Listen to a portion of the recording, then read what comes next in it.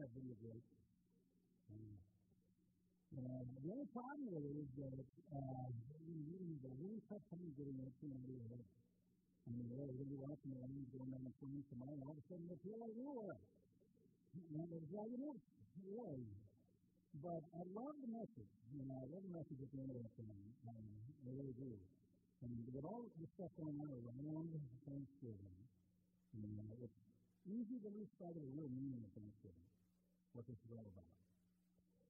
Thanksgiving ushers in the Christmas season for a lot of people. That's what it's all about. But for me, I'm bound to determine to keep Thanksgiving, that's Thanksgiving. I mean, I have had my Christmas lights in my house since the end of October. But I was bound to determine not to turn them on until Thanksgiving is over. And then they go on. And then I get to sit down and I get to watch my marathon of the movie A Christmas Story.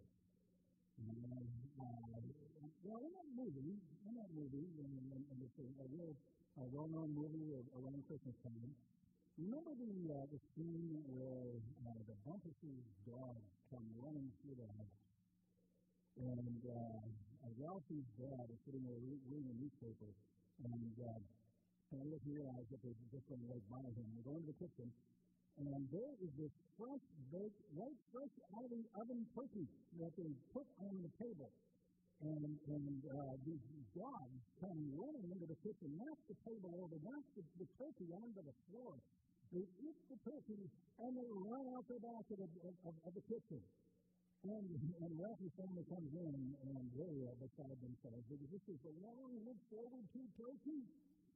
The question is, what do you do when the dogs eat the turkey? Well, Ralphie's dad says, "Get your coat, we're going out." And they go to the only restaurant that's open at that time, which is a Chinese restaurant, and they're serenaded to the tunes of Jingle Bells by the waitstaff, and they're looking at the duck that sits where the long-faced turkey would be. So what do you do when the dog eats the turkey? A lot of us could tell stories about times and things that might have occurred in this past year, and things leading up to Thanksgiving. And the question is, does that make Thanksgiving more difficult with challenges or more necessary? This past year has been a rough one for a lot of us. And because I'm standing up here, I get to share mine with you. Yeah, here it goes. But, no, I tell you what, it was one of the roughest years of my life. It really was. And it started out really pretty good. I mean, this congregation, this Jonas congregation in generosity, gave a trip to me to Israel. And so I had taken my wife to go, and the two of us were able to get away to Israel. It was just an amazing, awesome, life-changing trip. It was incredible. Thank you for it. And a little bit of did we know, or a little bit we didn't know, for that matter, while we were going on this thing, that all hell was about to break loose after that trip. Came back, and many of you are familiar with the flooding that's taken place on the Great Lakes. Well, last August, we bought a investment condo in Saginaw that was for the purpose of saving for retirement, investing this thing, and it met all the boxes, all of the wonderful boxes of being able to do the kinds of things that could exponentially save money for retirement. It's like, it's money that's me in a little box. So this condo, there it is, as a matter of fact. That's the garage behind the condo in front of it, and that's what is supposed to be where the water is contained on the other side of it. The condo is located on the water. I mean, what a great spot, huh? Except in the flood year. And what that means is that my retirement fund is literally underwater with no end in sight. Now, you would think that was my spring or sometime over the summer. No, that was a few weeks ago. Which means that it is still underwater, and therefore we cannot do anything about it. We cannot do anything to repair it until the flood waters go away. Which means that since And now we've invested in that place. It means that a substantial portion of my retirement is there. That means I may never retire. Okay? I'll be 95 years old, still preaching. But, yeah. I'll give you my $5 later on. Thank you very much. Appreciate it. And then in the spring, we had a vote for the building project. Now, the building project was a good thing. But through the process of the building project, there was an awful lot of storm feelings and stuff. And some of that came as a reservation, but a project that I think many people right now have just been picking down a lot about enthusiasm and excitement. But still, it's time to return. Then this past summer, we had 3 women in their 50s in the congregation who passed away. And these were women that were well known and prayed for and dearly and deeply missed. The third one of the 3, by the way, as many of you know, we went up to 3 funerals in 3 weeks for these 3 women, which was difficult. And the third one, all of them were difficult. The third one was even more devastating when Robin Cook passed away because he was so sudden. Nobody expected it. And she was also my wife's best friend here in Michigan. And she and her husband Jane were people that we would go out with socially, which means that family and family were left Wheeling, and other families were left Wheeling. And Lenny and I were left empty as well. So, so they're keeping score at home. Okay, and then I have a retirement. Okay. My world may have gotten a whole lot lonelier, but at least I had this great space here at the church. In this past summer, after an avalanche of things that led to having to let our children's ministry director go, this was an avalanche situation, and I had a situation that, I tell you what, I would rather perform oral surgery without anesthetic on myself than to go through something like that again. It was tough. No fun for anybody involved. But the fall was supposed to have been, prior to that kind of event, the supposed to have been the busiest season of my 25-year in ministry career. Tired of it. And then finally it came to my uncle. And he said, I know the timing for this is terrible, but, and he resigned for reasons completely unrelated to anything going on in the church. Anything whatsoever. But that left a hole in 2 very significant areas in our ministry, which was youth ministry and leadership of our contemporary worship service. And then Laura Elder, our communication specialist, and many of you may not be aware of the great, you may be aware of the great things, but you may not have been aware of the person behind the great things that you see around this place. But Laura did a phenomenal job with communications here and capitalis and did some great things. But she'd been struggling for some time with some personal things and work, and finally decided that it was enough. She said, I really feel guilty about this. And it was time now. But it's time to call it quits. And so all these things, then, we got to find a home someplace. So I tried to take my back. And not just finding people to fill those roles, but also to provide the services to you so that, life goes on as usual and things are uninterrupted. But at that point, there was a lot of extremely long weeks where there's never a day off, except maybe 2 hours, 2 a noon, high stress, in a job from which there was no retirement, and little relief. I rarely saw my wife. Between the fact that I moved out of town, but at least I had my house. Until I didn't.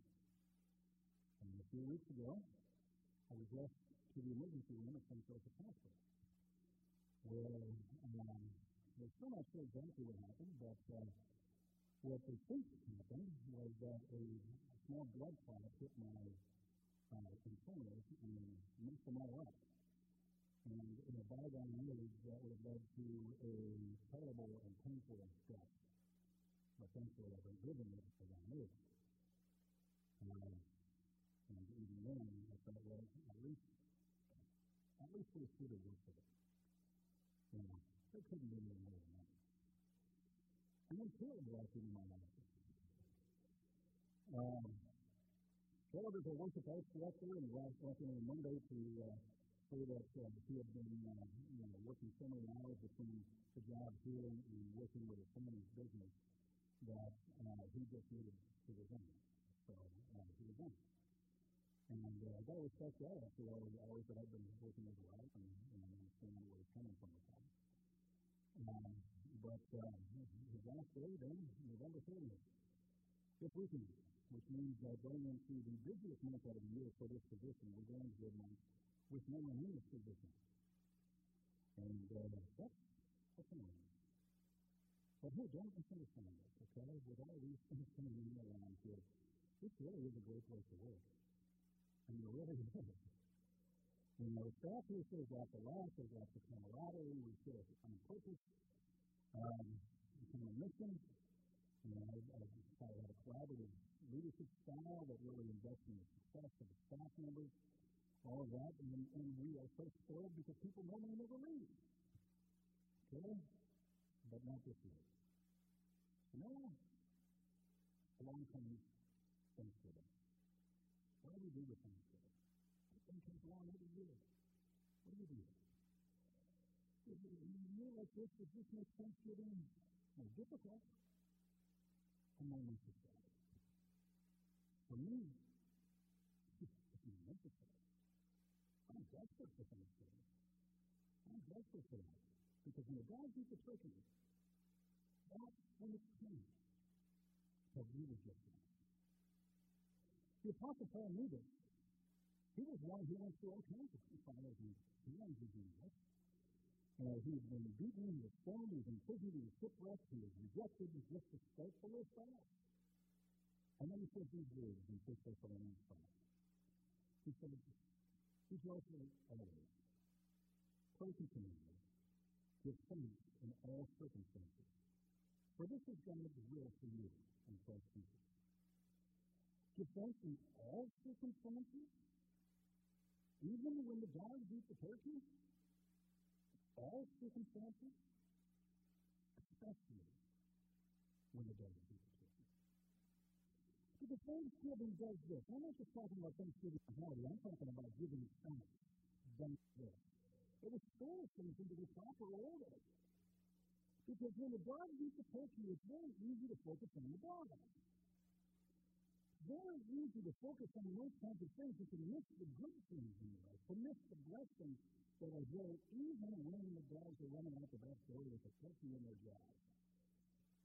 They're confident. And God isn't done with you. I realize this in three specific ways. First, I realized it in my life's memory. At a time, maybe there's things like this in my community. I don't know. There are times when maybe I would take the gift of my life for granted. But no. I try not to bring the stress of things home with me. I try not to do that. But between me being super focused and trying to keep things together here, and to solve problems here, and to fill our positions, and to do things that we need to do to be able to move this conversation forward, there wasn't much time for our relationship. Through it all, we kept a sense of humor and a faith. And Linda's more a gift to me than anything I did. So when the God understands the turkey, I'm thankful for him. And when the dog eats the turkey, I'm thankful for this too. One of those times that came finally home to me was after the last altar session. And there was a woman who had cancer. And it was a not a good prognosis. So we gathered around her to pray. and they gathered around her mom, who was there too, because her mom was doing some stuff too. Now, the people that gathered around her were many. It wasn't just a handful. There were many people gathered around her. And these people didn't know her for the most part. Very few people even knew her or her mom. They gathered around her because we knew a God who was a God of power and might, a God of healing and love, a God who was there even when the dogs were working. And he prayed for this man. And in the midst of this prayer, as I'm listening to these people in the congregation pray, I'm thinking, thank God for this congregation, which is people of faith in this place. And then in the midst of all these things, that not just affected you, but it affected you too. Okay? In staff turnover and changes and everything else, we have volunteers step out. It's been incredible. It's been inspiring to see people step out and fill holes that need to be filled until we can find that new person to be able to take that spot. It's been amazing. And God has provided. God has provided. Okay, Torrens is going to want you to point him out here, but Torrens over here is taking on, for example, the children's church program on Sunday morning at 11 o'clock. And he's doing with that. And that's just one example. We've got 3 people in the congregation who can play organ, who are going to be playing organ on a rotational basis. And in the 7 months, while we're looking for organ. And the list could go on, okay? So many people. It's absolutely incredible. We have a family that's showing their position on hired as a new youth director. We've got Dan Murphy hired to lead the 11 o'clock service. God is providing for you. So when the dog eats the turkey, I'm thankful for you. And then the third thing is that last week, when I had some of the birth meetings, I realized that I needed to get away from this building, and I was living in the Panera, from the corner in Panera, so I could actually find some solitude in a way of sermon. So that all of you who would show up last weekend would show up and actually there'd be a sermon to be preached, okay? Wouldn't be just a matter of, hey, wasn't that music great? That's what I want to go on here, that's it. No, but instead there'd be a sermon. So I went down to Panera. Had a fun corner where there'd be solitude. We were looking at some stuff I looked at, and 2 tables away, who would be sitting there but Ian Flanagan? Ian Flanagan. Not everybody here's going to know Ian, okay? But Ian he's a college student now. So when he was a boy, he was just a normal, playful kid who wound up with a terrible disease that rendered him wheelchair bound to the point in his life. And at 11 o'clock service, you're going to see Ian and his mom and dad back here in the back row, Brian and Lisa. And so Ian, anyway, was sitting here at his table, and his mom Lisa was offering him his 2 bowls of oatmeal to eat. And I'm looking at him, man, where do you put that stuff?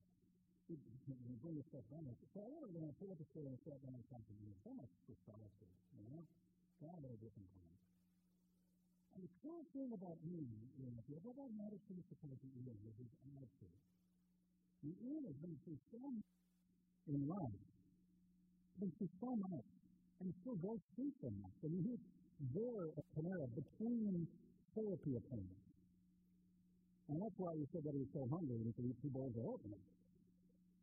He's talking to me in this way, just has an amazing attitude. You never realize, if you were talking to Ian on the phone, you would never know that he went through the kind of challenges he was in. But the best thing is his faith. When you talk to Ian, man, this guy has got faith. Tell you what, Ian Flanagan is my hero. And I tell him, you are the hero. They told me about how great he's doing in college, and how when he was in high school, God performed a miracle. That he was horrible at math. And he prayed, God, help me to be good at math. And he said, overnight, all of a sudden, I was really great at math. And he gave God the glory. He gave God the honor for this thing. He said, God has performed this miracle. Now I can do that really great, but I'm doing great in tithes. And then he gives him the glory. So, we really find that he puts things into the proper perspective. And when you get the person, he's thankful for the news. Because Thanksgiving is putting things back in the proper perspective. It's putting things back where they belong again. And each one of us has a choice tonight. When the God gives a person, you can sit on the kitchen floor and you can cry and you can kiss the baby. Or you can thank God for eating for the baby. Because you know that it's a loving God and food, and He is here for you. It's the middle of the story. Giving thanks demonstrates that you know who is in control, but it's not the God. It's God. And you have a choice. You can put the dogs who ate the turkey on the throne of your life and be ruled by your circumstances. You can do that. Or you can put God there. Beginning tonight and continuing through your miracle moment, I invite you to put God on the throne. And the way you do that is with God. To the throne. And you feel God. And thanks for the blessings that you already know. And tonight in just a few minutes, we're going to have an opportunity. It's what we call a council of saints. And with the council of saints, what that is all of us, all at once, which means even the shy people get to do this, okay? All of us, all at once, shout out so that the gates of heaven get rattled with the things that you are thankful for, okay? So why don't we watch this next video? Before we get into that council of saints, which is going to happen right after the video, and you'd like to think about this. What is it that you want to say? Today I lift my eyes to the heavens and count my blessings. I think of all my needs that were met today. The clothes on my back. A place to lie down tonight. Nothing miraculous or earth-shattering. Just the small things that help keep me going day after day. Thank you. I have food on my table. Help to get me through the day. Good memories I've shared. All the beauty that makes life special. Thank you, God. I'm blessed by what I can see and touch. What I can feel in the moment. But Lord, you transcend feelings and moments. You sacrificed your life so I could see beyond what's under my feet and over my head. Thank you, God. That kind of love keeps my heart free. In seasons where peace is hard to come by, even when I can't see or touch a blessing, I know I can close my eyes and say, thank you, God. I've lost a lot this year. Things I worked hard for. Dreams I was sure were going to come true. People I never wanted to say goodbye to. I walked a hard path of trial And pain and despair. but I never walked it alone. Even now, I can say thank you, God.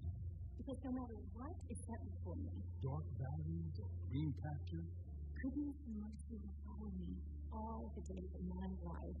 And when this life is over, I'll dwell with you in your house forever. so I just want to stop and tell you, thank you, God. Thank you, God. Thank you, God. Thank you, God. Thank you.